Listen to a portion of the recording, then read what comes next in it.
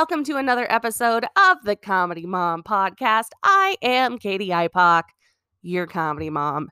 And first, we are on Apple Podcasts now. So I guess I need to do that quintessential, please leave us a like and a rating on Apple Podcasts, blah, blah, blah. And today I want to talk about what to do when you bomb 3 times in a row. I'll just be super honest.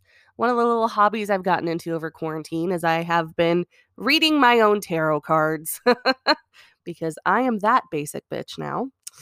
And I wasn't sure what I wanted to talk about today. In my reading for the day, my focus card was all about like abandoned success and like going into like the dark or whatever.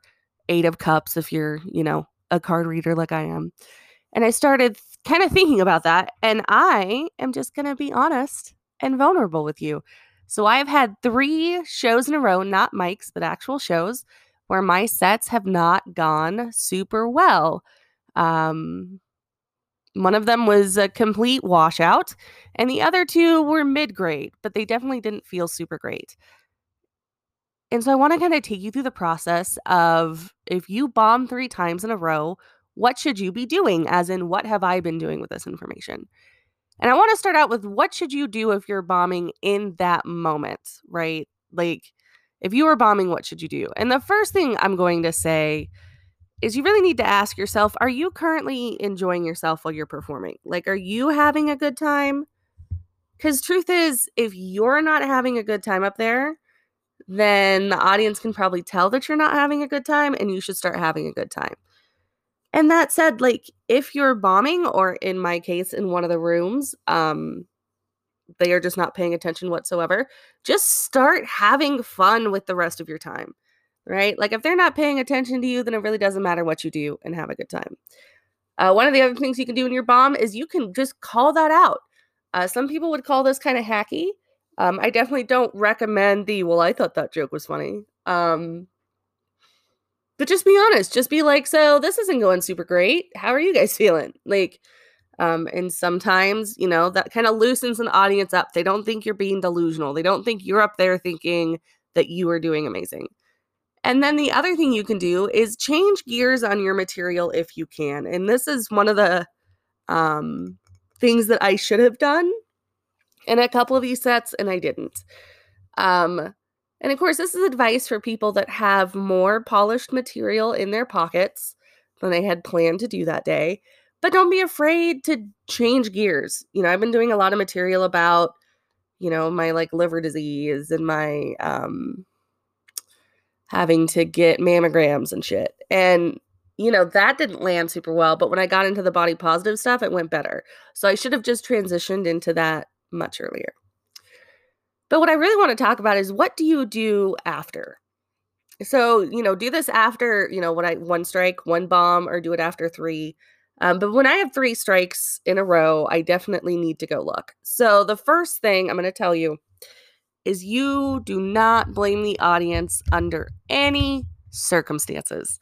And what I mean by that is it's every single one of these strikes, there was something going on with that audience or about that room that made it harder.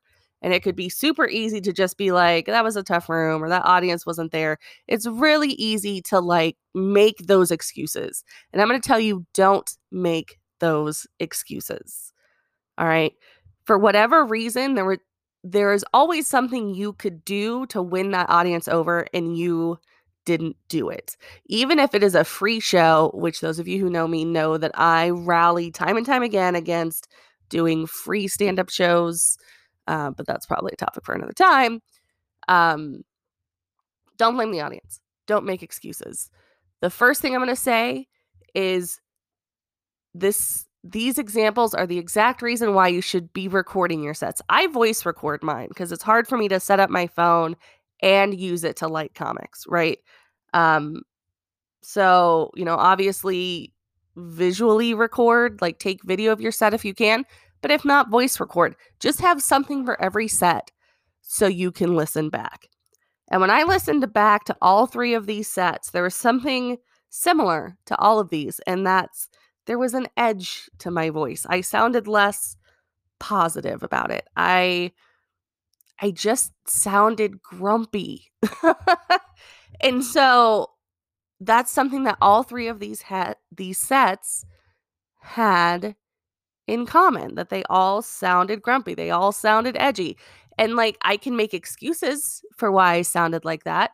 I can, tell myself there were things that I were taking up on stage that I didn't have a choice to take on stage. But like, there was an edge to my voice. And so that was probably coming across as aggressive in a bad way. And so the audience was probably not, feeling accepted by me. And that's one of the things that we all need to remember too. Like, as much as we're up there wanting audiences to like us, we also have to remember that audiences want to know that you like them.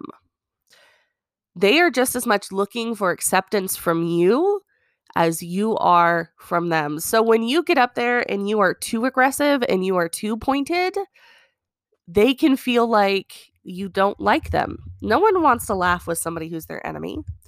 And I have a feeling that's part of what was going on with my sets.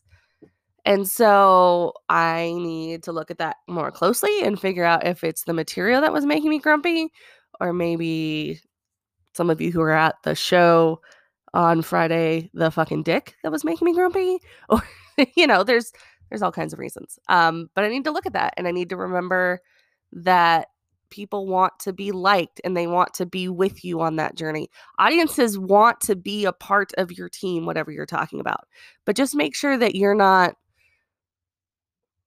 being grumpy with them, I guess is what I'm saying. And then the last thing I'm going to suggest is you need to go back to open mics. And this is something people will argue about this. There seems to be a reason people will get to a certain level and think that they don't have to open mic again. If you are striking out 3 times in a row, then you need to go do some mics and work your shit out. Like, that is just the way that is. So, just to recap, what should you do when you're bombing at the moment? You need to ask yourself if you are enjoying yourself. If you are up there and you are having a good time, vibe check yourself, okay? And if you can feel yourself lower energy, if you can feel that like you're not enjoying yourself, then the audience can probably feel that too. Don't be afraid to call out what's going on to the audience. Don't be afraid to say, wow, this isn't going super great. Like, because sometimes audiences just want to know that you're not delusional, that you don't think that you're the best comic in the world. And if you have to default to well, I thought that joke was funny, like, that's a very hack line. Everybody does it. Like, I would suggest finding a different way to do it, but whatever. And then change gears if you can. If you're bombing on, kind of a set of material or a topic, maybe the audience just isn't vibing with that topic, and you are able to kind of switch out of that, then do it. And then what do you do after you strike out 3 times, or even after you strike out once? What do you do after you bomb? Never blame the audience. It's never the audience's fault. We should try to land every room we're in front of, no matter what is happening. Do not make excuses. Go back and watch or listen to your set and really be honest with yourself if there was something that you were doing different that was not helping. And then get to an open mic. But here's the other thing about bombing, and this is something I notice, especially for us Tinkerbells, or I call myself Trunkerbell. So I think some of us have a habit of, once we start bombing, it can kind of get in our heads, right? And I know I've talked about this on the podcast before, and this is becoming more and more of a dated reference every day. But if you've ever watched the movie Top Gun, after the whole sad thing that's happened, do I have to worry about spoiling Top Gun? If you haven't seen Top Gun, I shouldn't worry about spoiling it, right? All right. So after Goose dies, which is super sad, Maverick has to go in front of the board of inquiry. They decide that it wasn't his fault, right?